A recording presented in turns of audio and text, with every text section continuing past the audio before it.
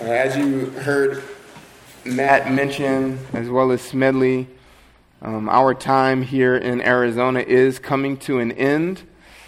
So we've got 7 Sundays remaining, and we'll be in the book of Haggai for 5 of those. I'll preach one more sermon, and then we'll have our farewell Sunday. Thank you for all of your prayers. I know many people have been praying for us, and I'm getting texts and calls and emails all the time about how people are specifically praying and asking me how they can be praying. And so thank you so much for your love for me and for my family and the core team.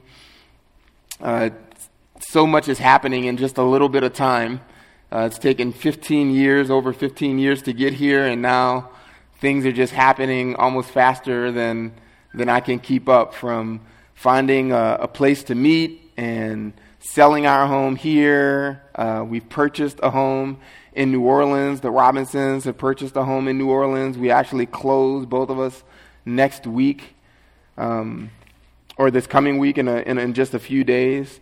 Nick Dudley finally got approved by the state to practice real estate in Louisiana, and just plenty more things that you would be so encouraged to hear more about if we had the time. But nevertheless, we are in the home stretch now, and I'll be in the pulpit for the next several weeks, which I'm just thrilled to do. Martin Lloyd-Jones said about preaching that preaching is the most amazing and most thrilling activity that one can ever be engaged in, because of all that it holds out for all of us in the present, and because of the glorious, endless possibilities in an eternal future. It's an excellent way to think about preaching. I can't think of anything else that I could do for this church to contribute to your own progress and godliness, for your own joy in our Savior, and help as you walk this Christian life. And so I am just so excited to be opening up God's Word with you.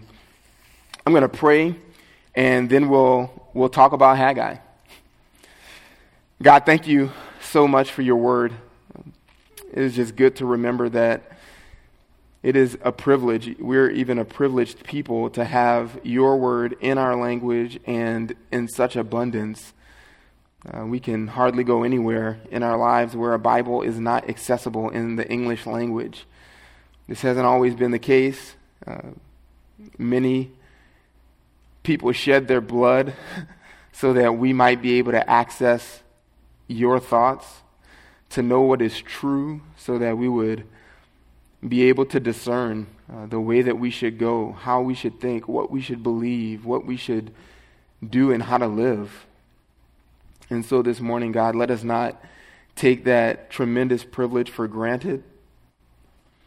Even as we look to a somewhat unstudied, obscure book like Haggai, I do pray that you would help me to be clear, and God, penetrate the hearts of all those who hear, that we might be more confident of your promises, of your character, your trustworthiness, and that much more eager as we grow in knowledge to draw near to you in faith, so that you might receive all the glory from us. We ask these things in Christ's name.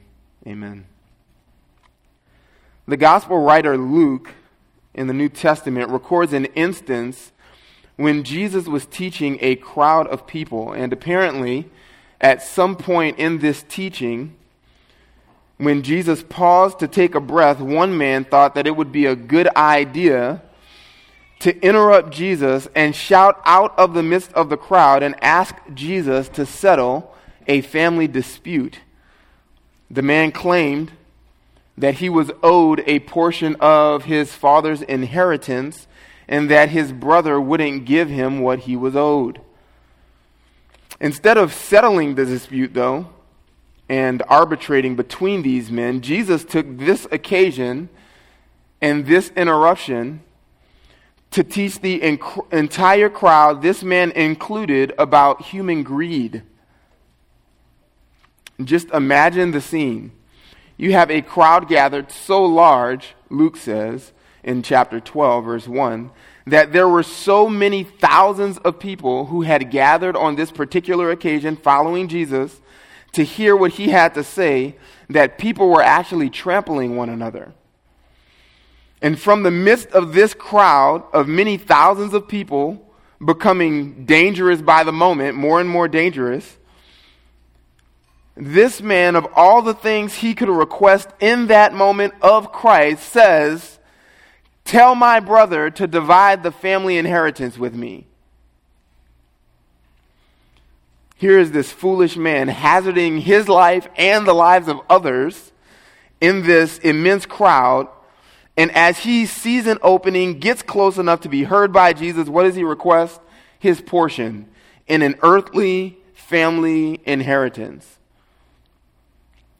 And it's no wonder, considering these things, that Jesus took the opportunity to teach and talk about human greed. The story proves, if nothing else, the allurement of earthly comfort. It's intoxicating. We desire it. It's alluring. It's encouraged by the culture around us. Pursue comfort. Get comfort at all costs. This is what this man is doing. To him, earthly comfort, wealth in this case, was worth risking his life as well as the lives of others.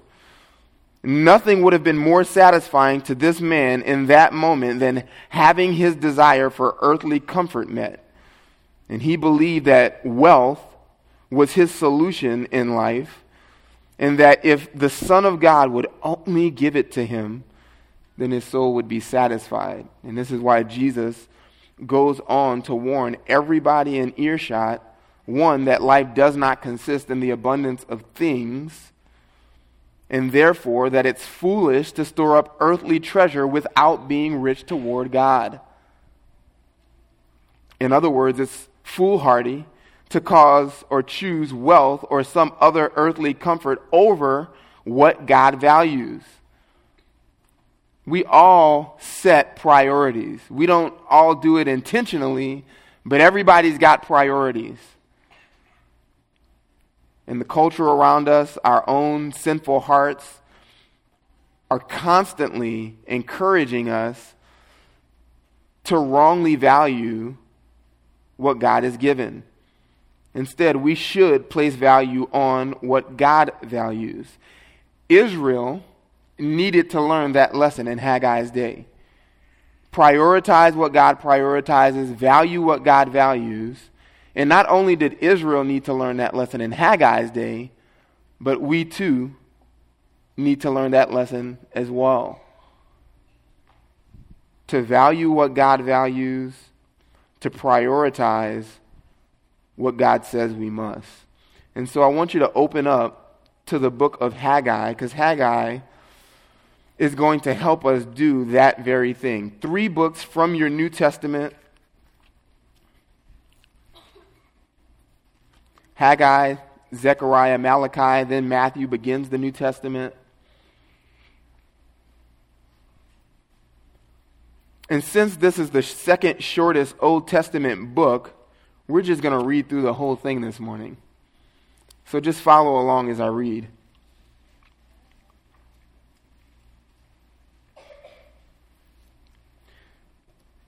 In the 2nd year of Darius the king, on the 1st day of the 6th month, the word of Yahweh came by the hand of Haggai the prophet to Zerubbabel the son of Shealtiel, governor of Judah, and to Joshua the son of Jehozadak the high priest, saying, "Thus says Yahweh of hosts, this people says, the time has not come, even the time for the house of Yahweh to be rebuilt." Then the word of Yahweh came by Haggai the prophet, saying, "Is it time for you yourselves to live in your paneled houses, while this house lies waste? So now, thus says Yahweh of hosts, Set your heart to consider your ways. You have sown much, but bring in little. You eat, but there is not enough to be satisfied. You drink, but there is not enough to become drunk. You put on clothing, but no one is warm enough. And he who earns wages to put into a bag with holes. Thus says the Lord of hosts, set your heart to consider your ways. Go up to the mountains and bring wood and rebuild the house of God, that I may be pleased with it and be glorified, says Yahweh. You look for much, but behold, it comes to little, and you bring it home, and I blow it away. Why? Declares Yahweh of hosts. Because of my house which lies waste, while each of you runs to his own house. Therefore, because of you, the sky has restrained its dew, and the earth has restrained its produce.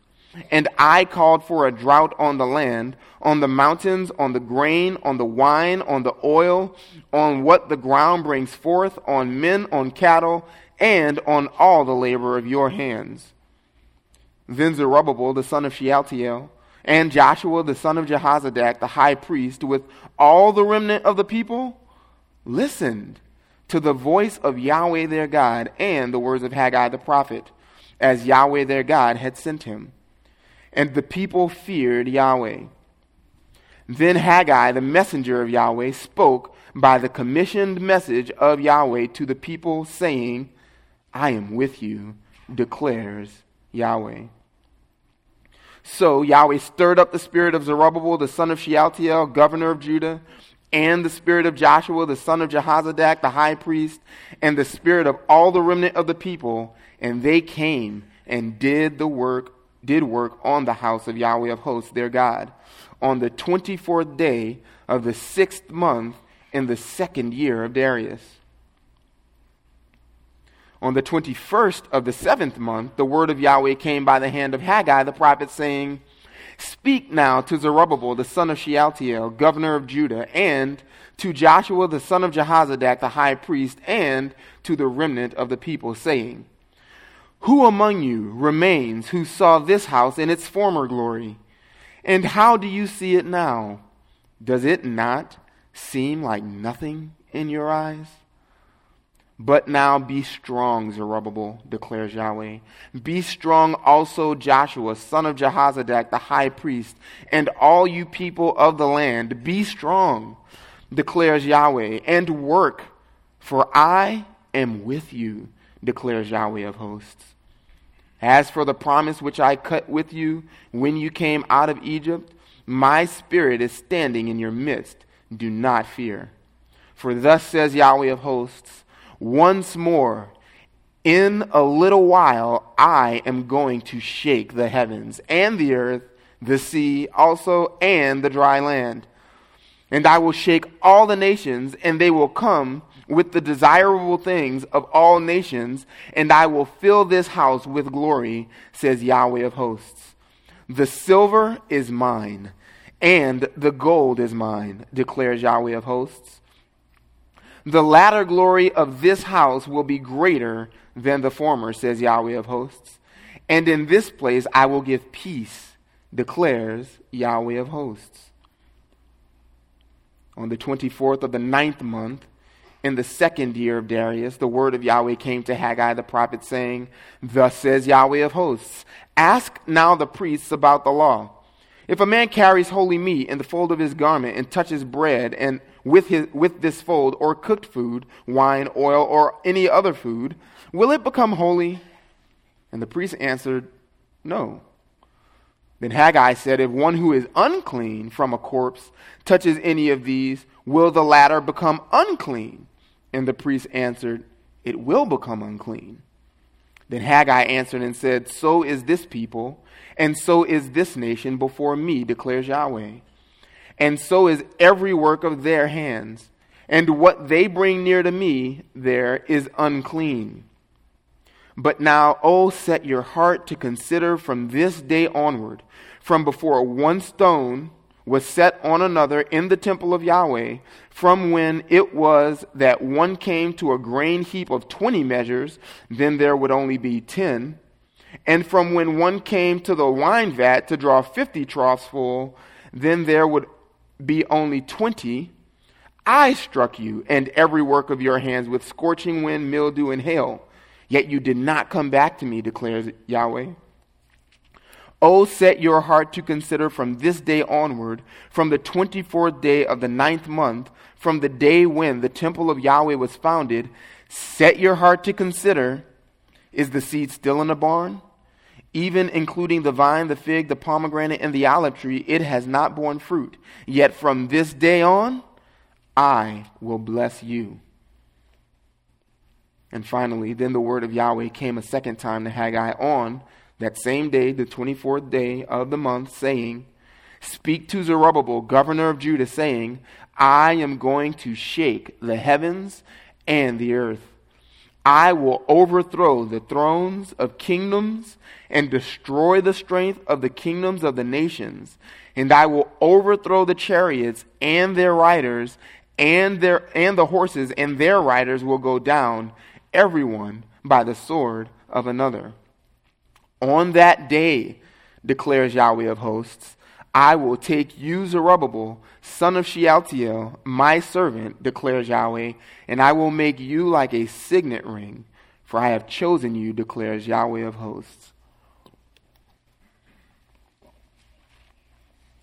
The prophet Haggai, whose name simply means festival, is fixated on one issue. You can hear it over and over and over as we read that.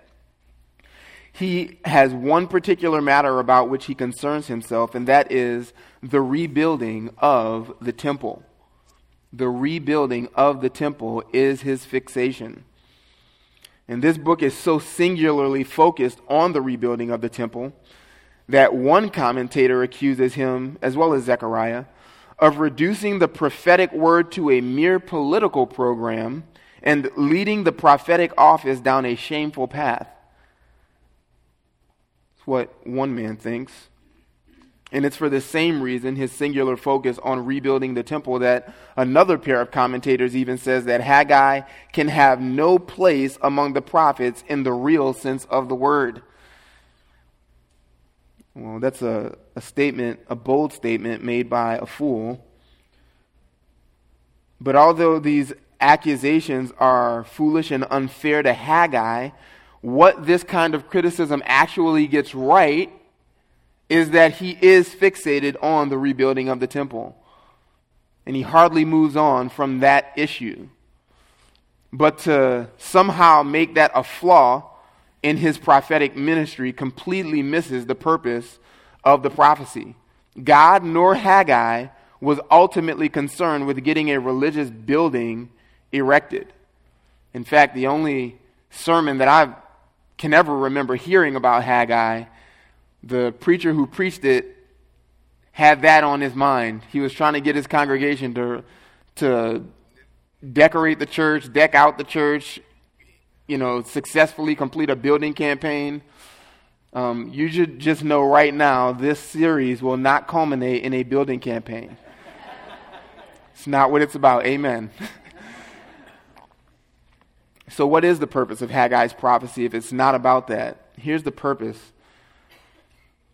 Haggai called Israel to prioritize God's gracious presence and enduring promises over earthly comfort by rebuilding the temple. That's the point. The prophet Haggai is calling Israel to prioritize God's gracious presence as well as God's enduring promises over earthly comfort via rebuilding the temple. And I'll explain why I believe this is a good way to capture the purpose of this prophecy before we finish today. But that's the purpose. That's what God is wanting to accomplish through Haggai, his prophet. Israel was enjoying, as you heard, temporary earthly comforts, all the while neglecting to do the difficult work of rebuilding the temple. They weren't interested in this. But bound up with that building, that all-important building, the temple, was the very presence of God among Israel, as well as the hope of God's future promises. God's presence, his abiding presence, and future promises were actually all attached to a temple. And so Israel, what they needed to do was cast off their lethargy and laziness, their apathy, and do the hard work of rebuilding the temple precisely because of what that temple meant in God's program.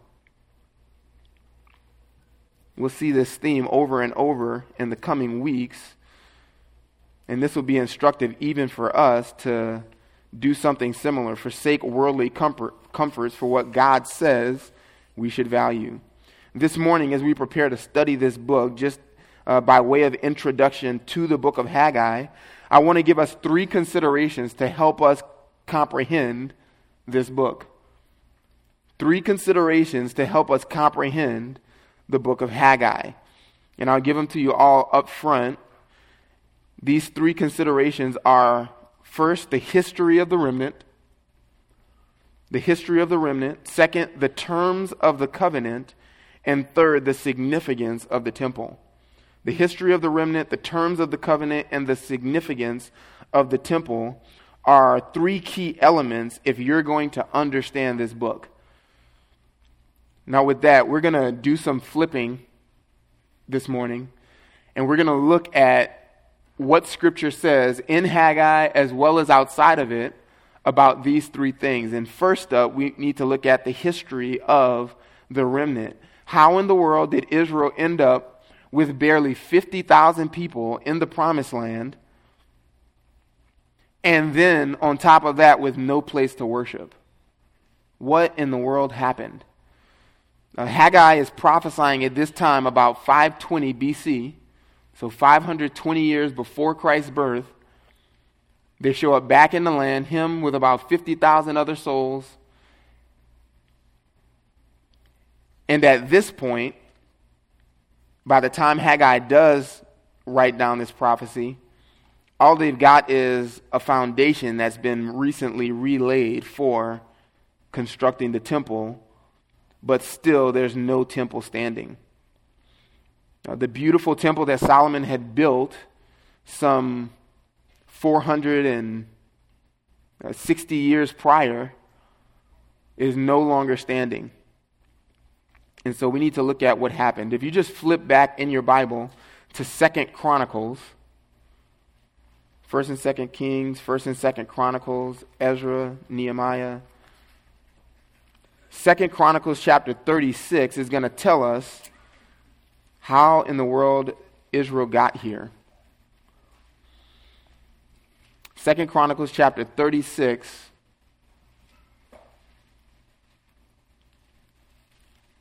If you hit Psalms, keep going backwards. And we'll start at verse 15. And I'll try and move through these first 2 points rather quickly, because the third is really what we need to understand.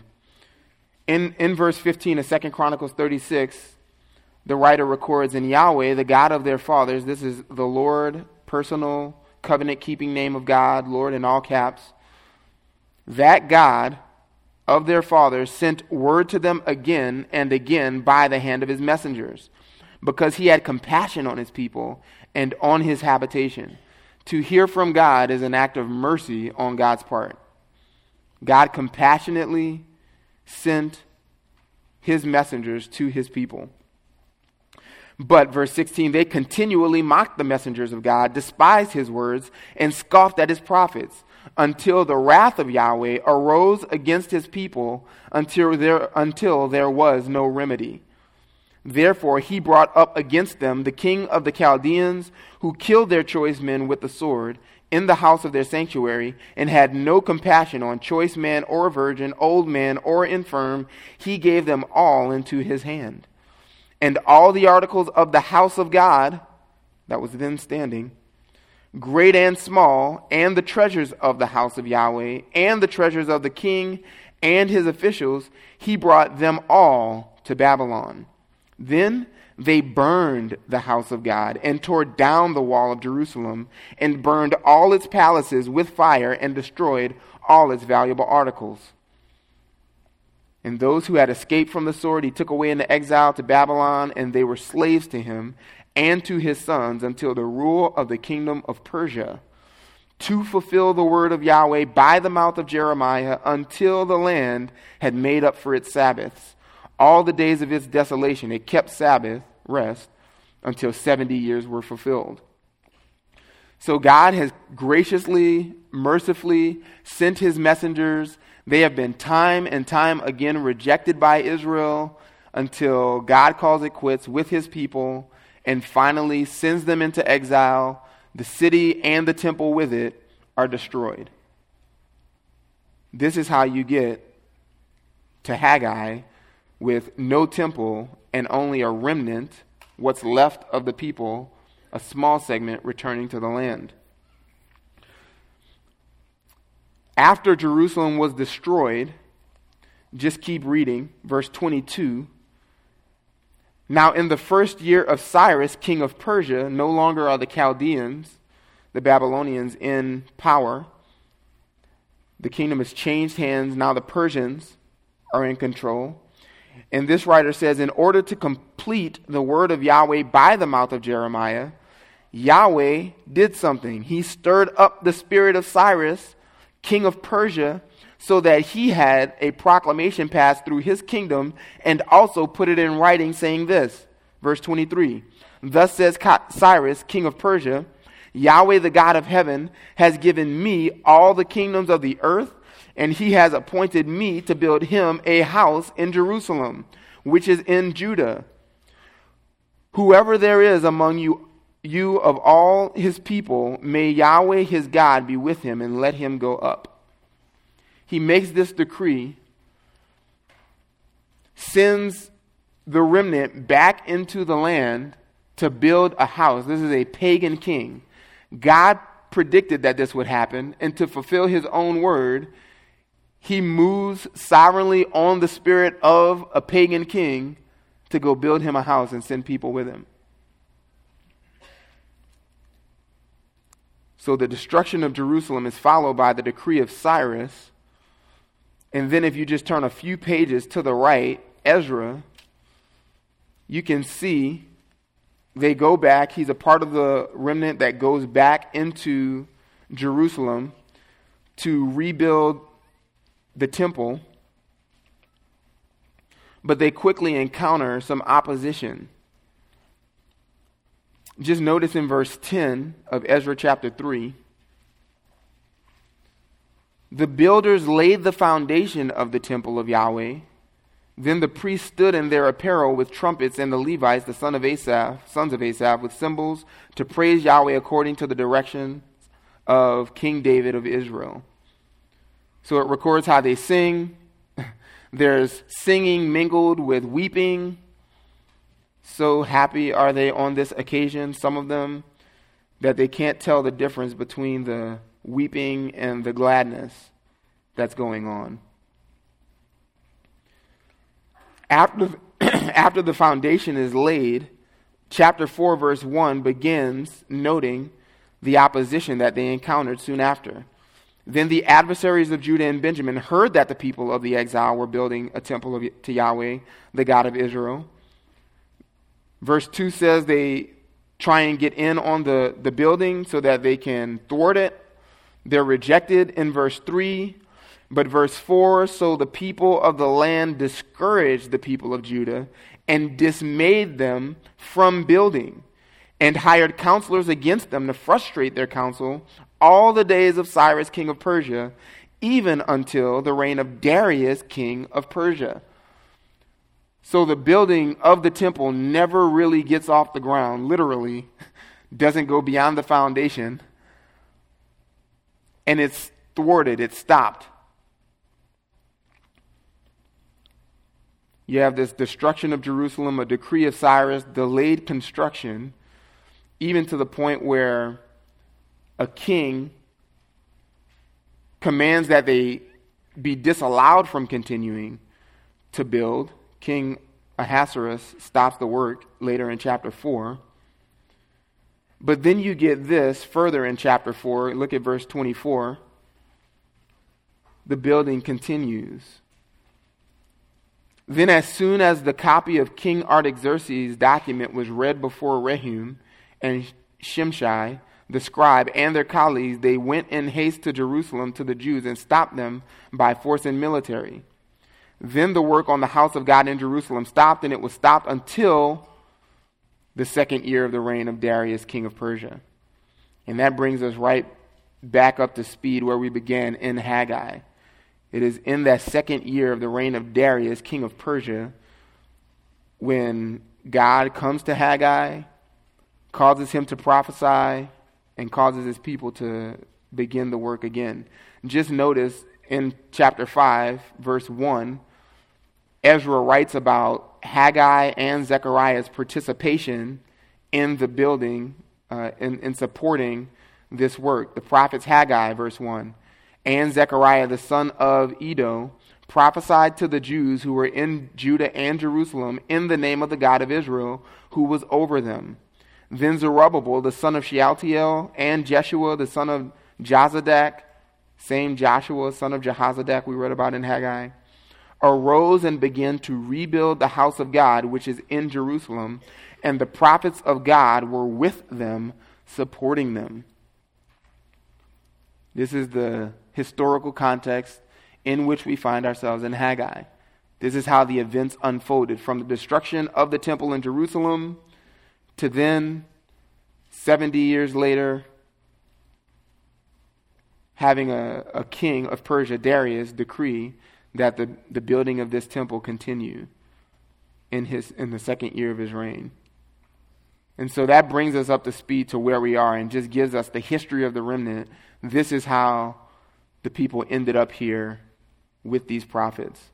Second, the terms of the covenant are crucial to understanding the book of Haggai. The terms of the covenant, number 2. When God made a covenant with Israel in the wilderness after they came out of Egypt, this is before they entered Canaan, that covenant came with terms that would bring either God's blessing or God's curse. And the terms were clearly laid out for Israel. Flip back to Deuteronomy chapter 28. We can see these terms in short order. You probably have some kind of heading in your Bible in Deuteronomy chapter 28, blessings of obedience or curses for disobedience. Just notice, if you just take a step back and look at your Bible for a second, in Deuteronomy 28, the blessings of obedience section is rather short. And how long is the curses for disobedience? That's right, some of you are still turning pages. It's long. This is because the people are not going to obey God, and the blessings are so simple and clear. Look at verse 1. If you diligently listen to the voice of the Lord your God, being careful to do all his commandments, which I am commanding you today, Yahweh your God will set you high above all the nations of the earth. They'll be made prominent. And it just gives us a brief list. All the blessings will come upon you and overtake you if, here's the conditions, the terms, you listen or obey the voice of Yahweh your God. You'll be blessed, verse 3. Blessed, verse 4. Blessed, verse 5. Blessed, verse 6. All they have to do is obey. All they have to do is the impossible task of obeying Yahweh as he's commanded.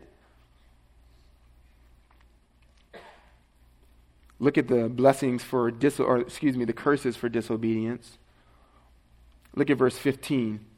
But it will be, if you do not listen to the voice of Yahweh your God to keep and to do all his commandments and his statutes, which I am commanding you today, that all these curses will come upon you and overtake you.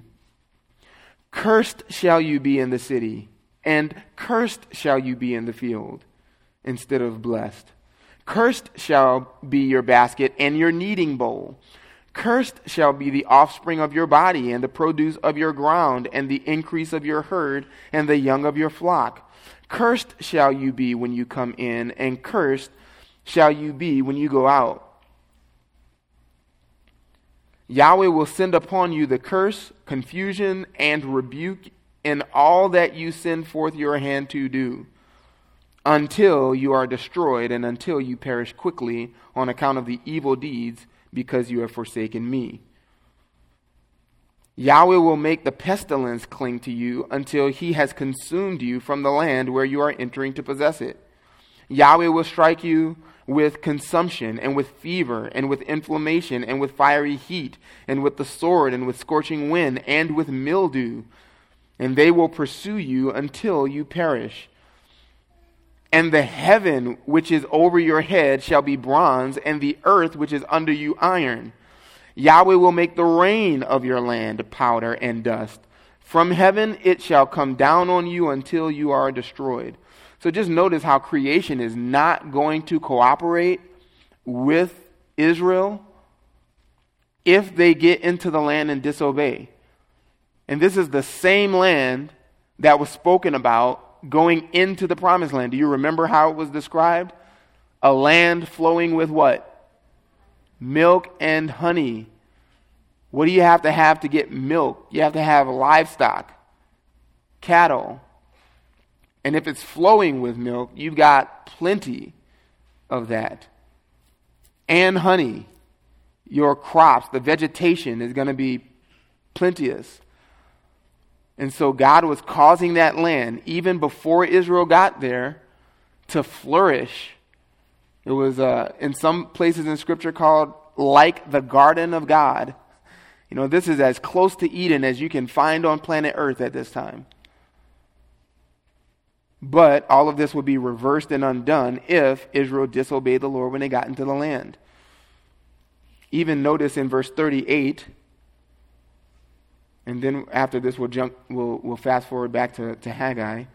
You shall bring out much seed to the field, but you will gather in little, for the locust will consume it. You shall plant and cultivate vineyards, but you will neither drink of the wine nor gather the grapes, for the worm will devour them. You shall have olive trees throughout your territory, but you will not anoint yourself with the oil, for your olives will drop off.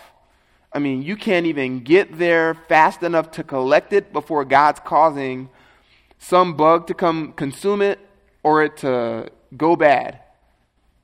You're supposed to have much, you've planted much, you've planned for much, and you get little. Go back to Haggai, because this is the very thing happening in Haggai. He mentions this a number of times. Look at Haggai chapter 1, verse 6. Here he just says it. You have sown much, but bring in little. You eat, but there is not enough to be satisfied. You drink, but there is not enough to become drunk. So you put on clothing, but no one is warm enough. And he who earns wages to put into a bag with holes. You just can't even keep what's profitable. Just notice this is a similar description, similar language, similar things happening as what we just read. What's going on in Haggai's day? God is cursing the people. The curse remains. God is faithful to his word to curse. Just as he has been and always will be faithful to his word to bless, he is also faithful, true to his own character, true to his own word to curse. And this comes up a number of times in the letter, in the prophecy. And so these things are happening because the covenant still stands. The covenant that he enacted under Moses still stands. And so this remnant comes back to Jerusalem, to the land, and because of their continued disobedience, they experience the curses of God. It's good to not forget in chapter 2, verse 19, that does turn. God doesn't maintain the curses on his people, But he even says that a day has come when at the end of verse 19, yet from this day on, I will bless you. And so the blessings also, even in this same book, quickly come into view. And so those two things are going to be good for us to keep in mind, the history of the remnant as well as the terms of the covenant. And finally here, the significance of the temple. The significance of the temple. The significance of the temple can be summarized in this way: God's gracious presence and God's enduring promises. God's gracious presence and God's enduring promises.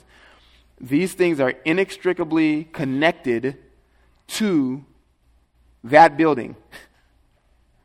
There's one building on planet Earth that God has attached his name to in an enduring way and established it, had it built for his glory to be made known everywhere by every nation on planet Earth.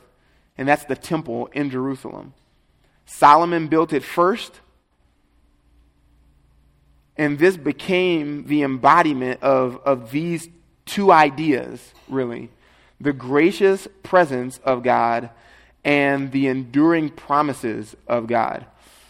And again, we're going to turn to see this. You notice, just don't forget, Haggai is fixated on rebuilding the temple.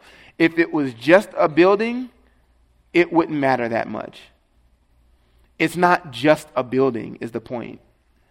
God has attached, by his own design, his gracious presence to this building, this temple, as well as his enduring promises. To see that, we need to go all the way back to Exodus, because as we've been saying, if you've been at evening services, no matter where you are in your Bible, all roads lead back where? To Torah. That's right. All roads in the Bible lead back ultimately to the Torah, the first 5 books written by Moses. And Haggai is no exception. In Exodus chapter 25, looking at verse 8, before there was a temple or even a thought of a temple, God determined to dwell amongst his people. And so, to do that, he told Moses not to build a temple. That would have been pretty impossible to move around the wilderness, but instead to build a tent. Look at verse 8. And let them make a sanctuary for me, God says, that I may dwell among them. Exodus 25:8. A sanctuary that I may dwell among them. That's the purpose statement. Why do you want a tent, God? Because I am eager to dwell among my people. And that became the center of everything Israel did in the wilderness. You had 12 tribes, 4 to the north, 4 to the east, 4 to the south, 4 to the west. That needs to be command central, the temple, the place of worship. Where God is, we're going to be around him. So literally, he is in the midst, in the middle of his people. Verse 9 says, according to all that I am going to show you. So Moses is given a sight of what he's to make as the pattern of the tabernacle and the pattern of all its furniture, so just so you shall make it. So God's going to show him a pattern, lay this out for him, give him specific instructions, and that's when you get about 8 chapters that you've probably, if I'm going to guess, struggled in your quiet times to make it through, because he's just describing the dimensions, the materials. Every specification is precise. Why? God dwells there. This is important. His presence will be in this place. Just fast forward to Exodus 40. Once this tent is finished being made,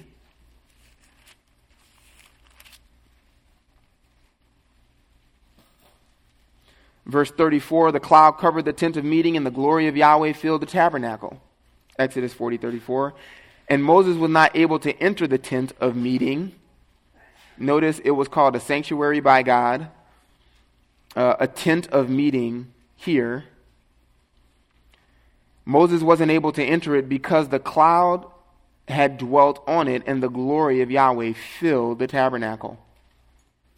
So God validates, affirms his willingness to dwell here. God is a God who longs to, loves to dwell among his people. If you just turn one page to the right, Leviticus, you get Leviticus.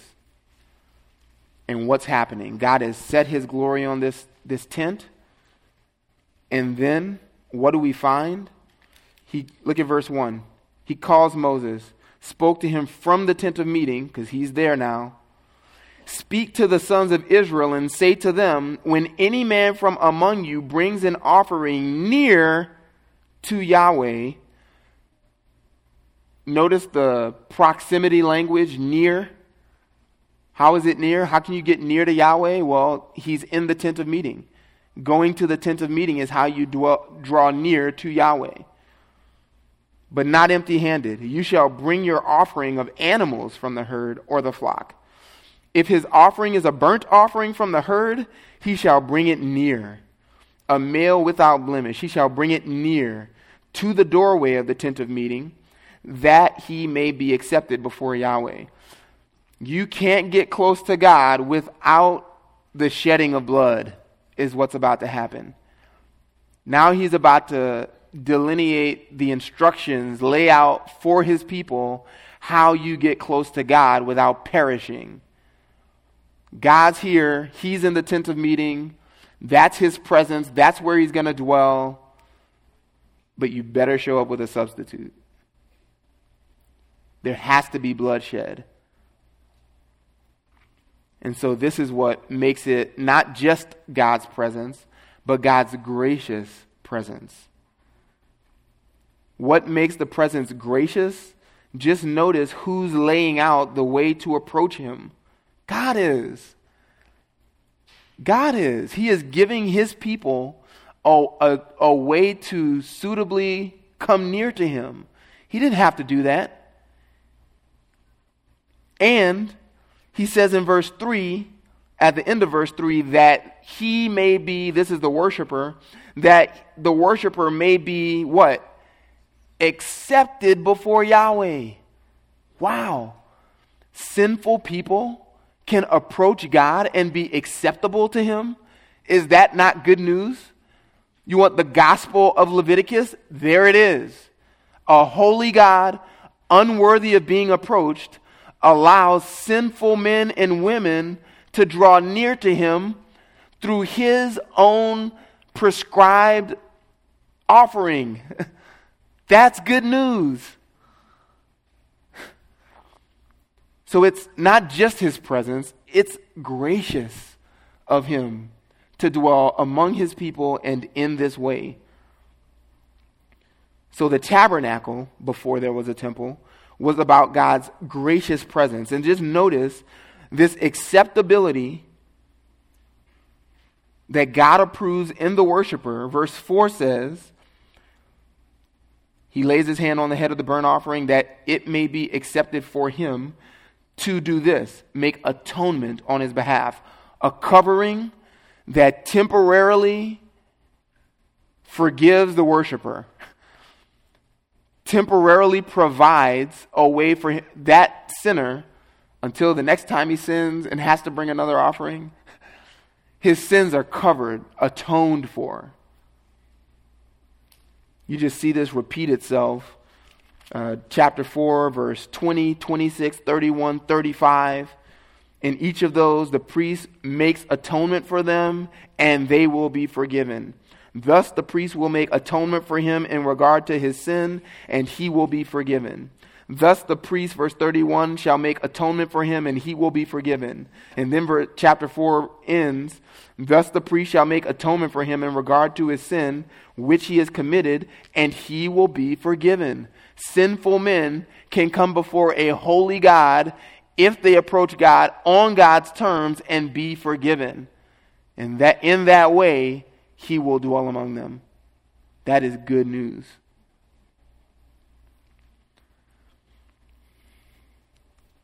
You can just write down 1 Kings chapter 8, because that is when the tabernacle, this tent, is replaced by the temple. But one more passage we have to see before we end our time here today is 2 Samuel chapter 7. 2 Samuel chapter 7. And what happens in 2 Samuel 7 is the Davidic covenant. Just tattoo that on your mind. 2 Samuel 7, Davidic covenant. That's what's happening there. That's the significance of this chapter. David looks out his window as king after God has given him victory and settled him comfortably in Jerusalem. He's singularly got the throne now. He looks out of his own house and goes, what in the world is God doing dwelling in a tent? Really? I'm in a house made of cedar, sturdy, strong, glorious.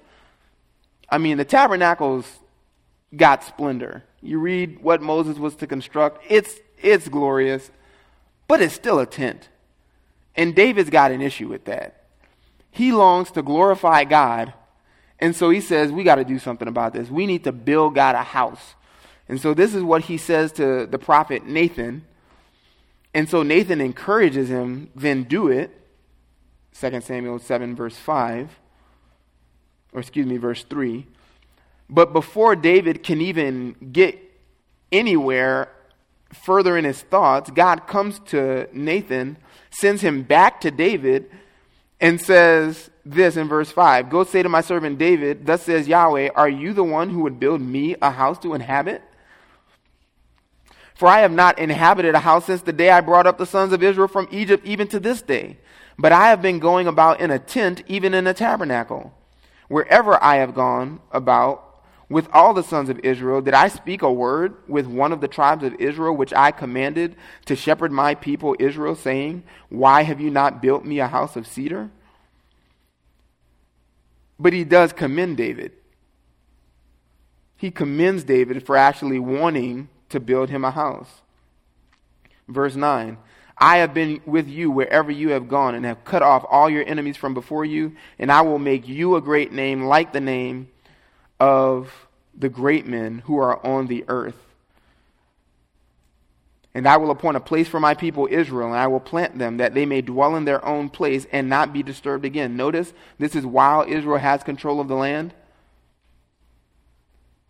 They're the world power, and yet God is promising something more, causing David and everyone else to look further into the future. He says, the unrighteous will not afflict them anymore as formerly, even from the day that I commanded judges to be over my people Israel. I will give you rest from all your enemies. Yahweh also declares to you that Yahweh will make a house for you, David. David, I know you want to build me a house. Great idea. But God turns the tables. You're not going to bless me, David. I'm going to bless you.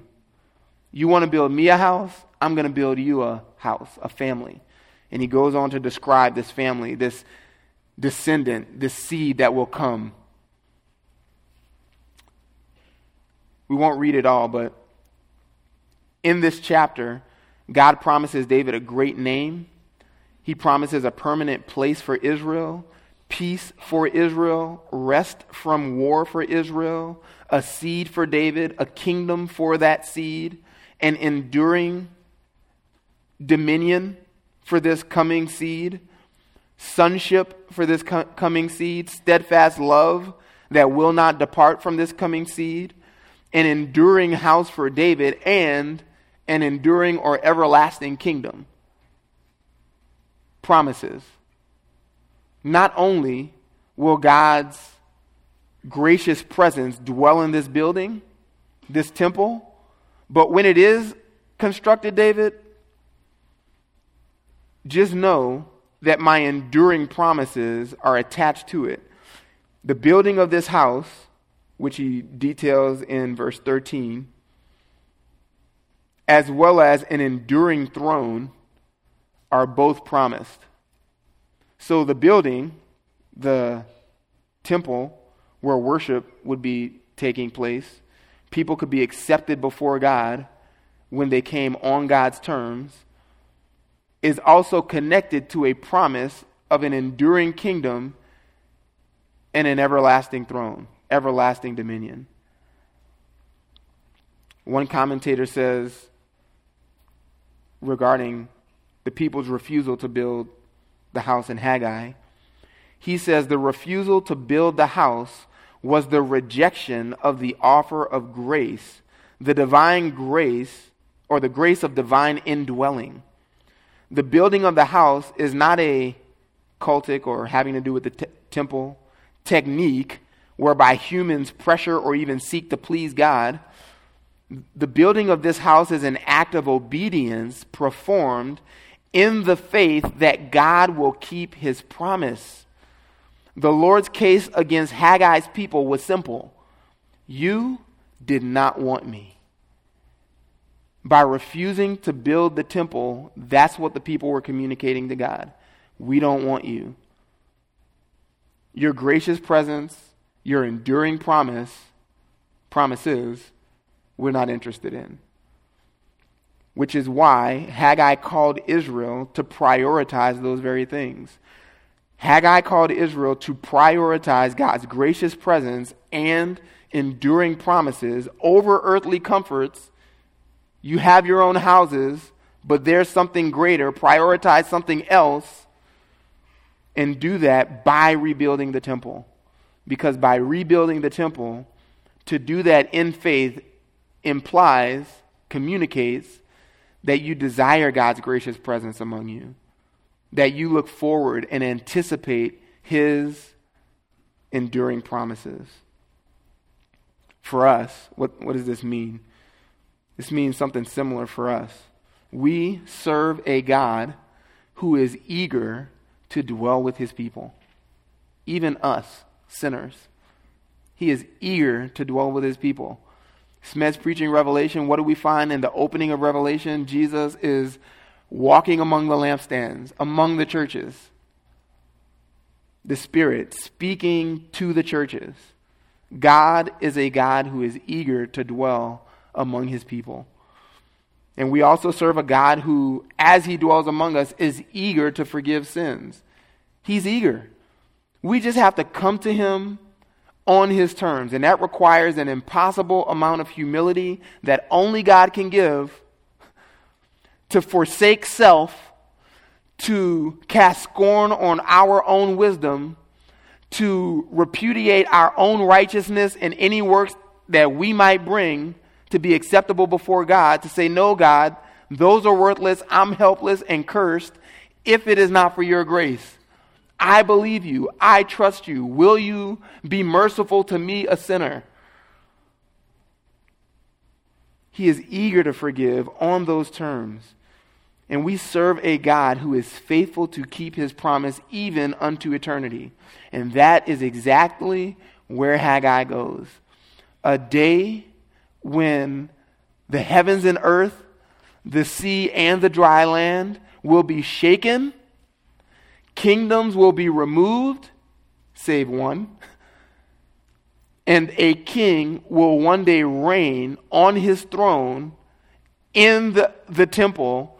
Glory will come back to that house, the house of God, because King Jesus will be reigning there in all of his splendor with all of the nations, all of his enemies under his feet, finally seated on the throne of David. This is what was predicted. This is what's coming. Do you know that God? Will you see that day? Do you belong to a kingdom that cannot be shaken? And over the next few weeks, I hope that with greater confidence you can say, yes, I belong to that kingdom. I know it's coming, and I cannot wait to see Jesus have his day. Let's pray. God, thank you so much for these marvelous truths, that you would communicate truths too great for us to understand, too great for us to comprehend and even believe on our own. And because you are a God who is merciful and gracious, who is slow to anger, who abounds in steadfast love and faithfulness toward those who fear him, God, you keep steadfast love for thousands, forgiving iniquity and transgression and sin. Thank you. If there are any here who do not yet believe, who have resisted entrusting their own souls to Christ, God, would you make them cast off all earthly comforts to just have him, the true treasure? And those of us who do know you, make us live more consistently with what we already believe to be true by your grace, that we too would cease to prioritize earthly comforts so that we might have the kingdom that is coming and all the promises coming with it. And we ask all these things in King Jesus' name. Amen.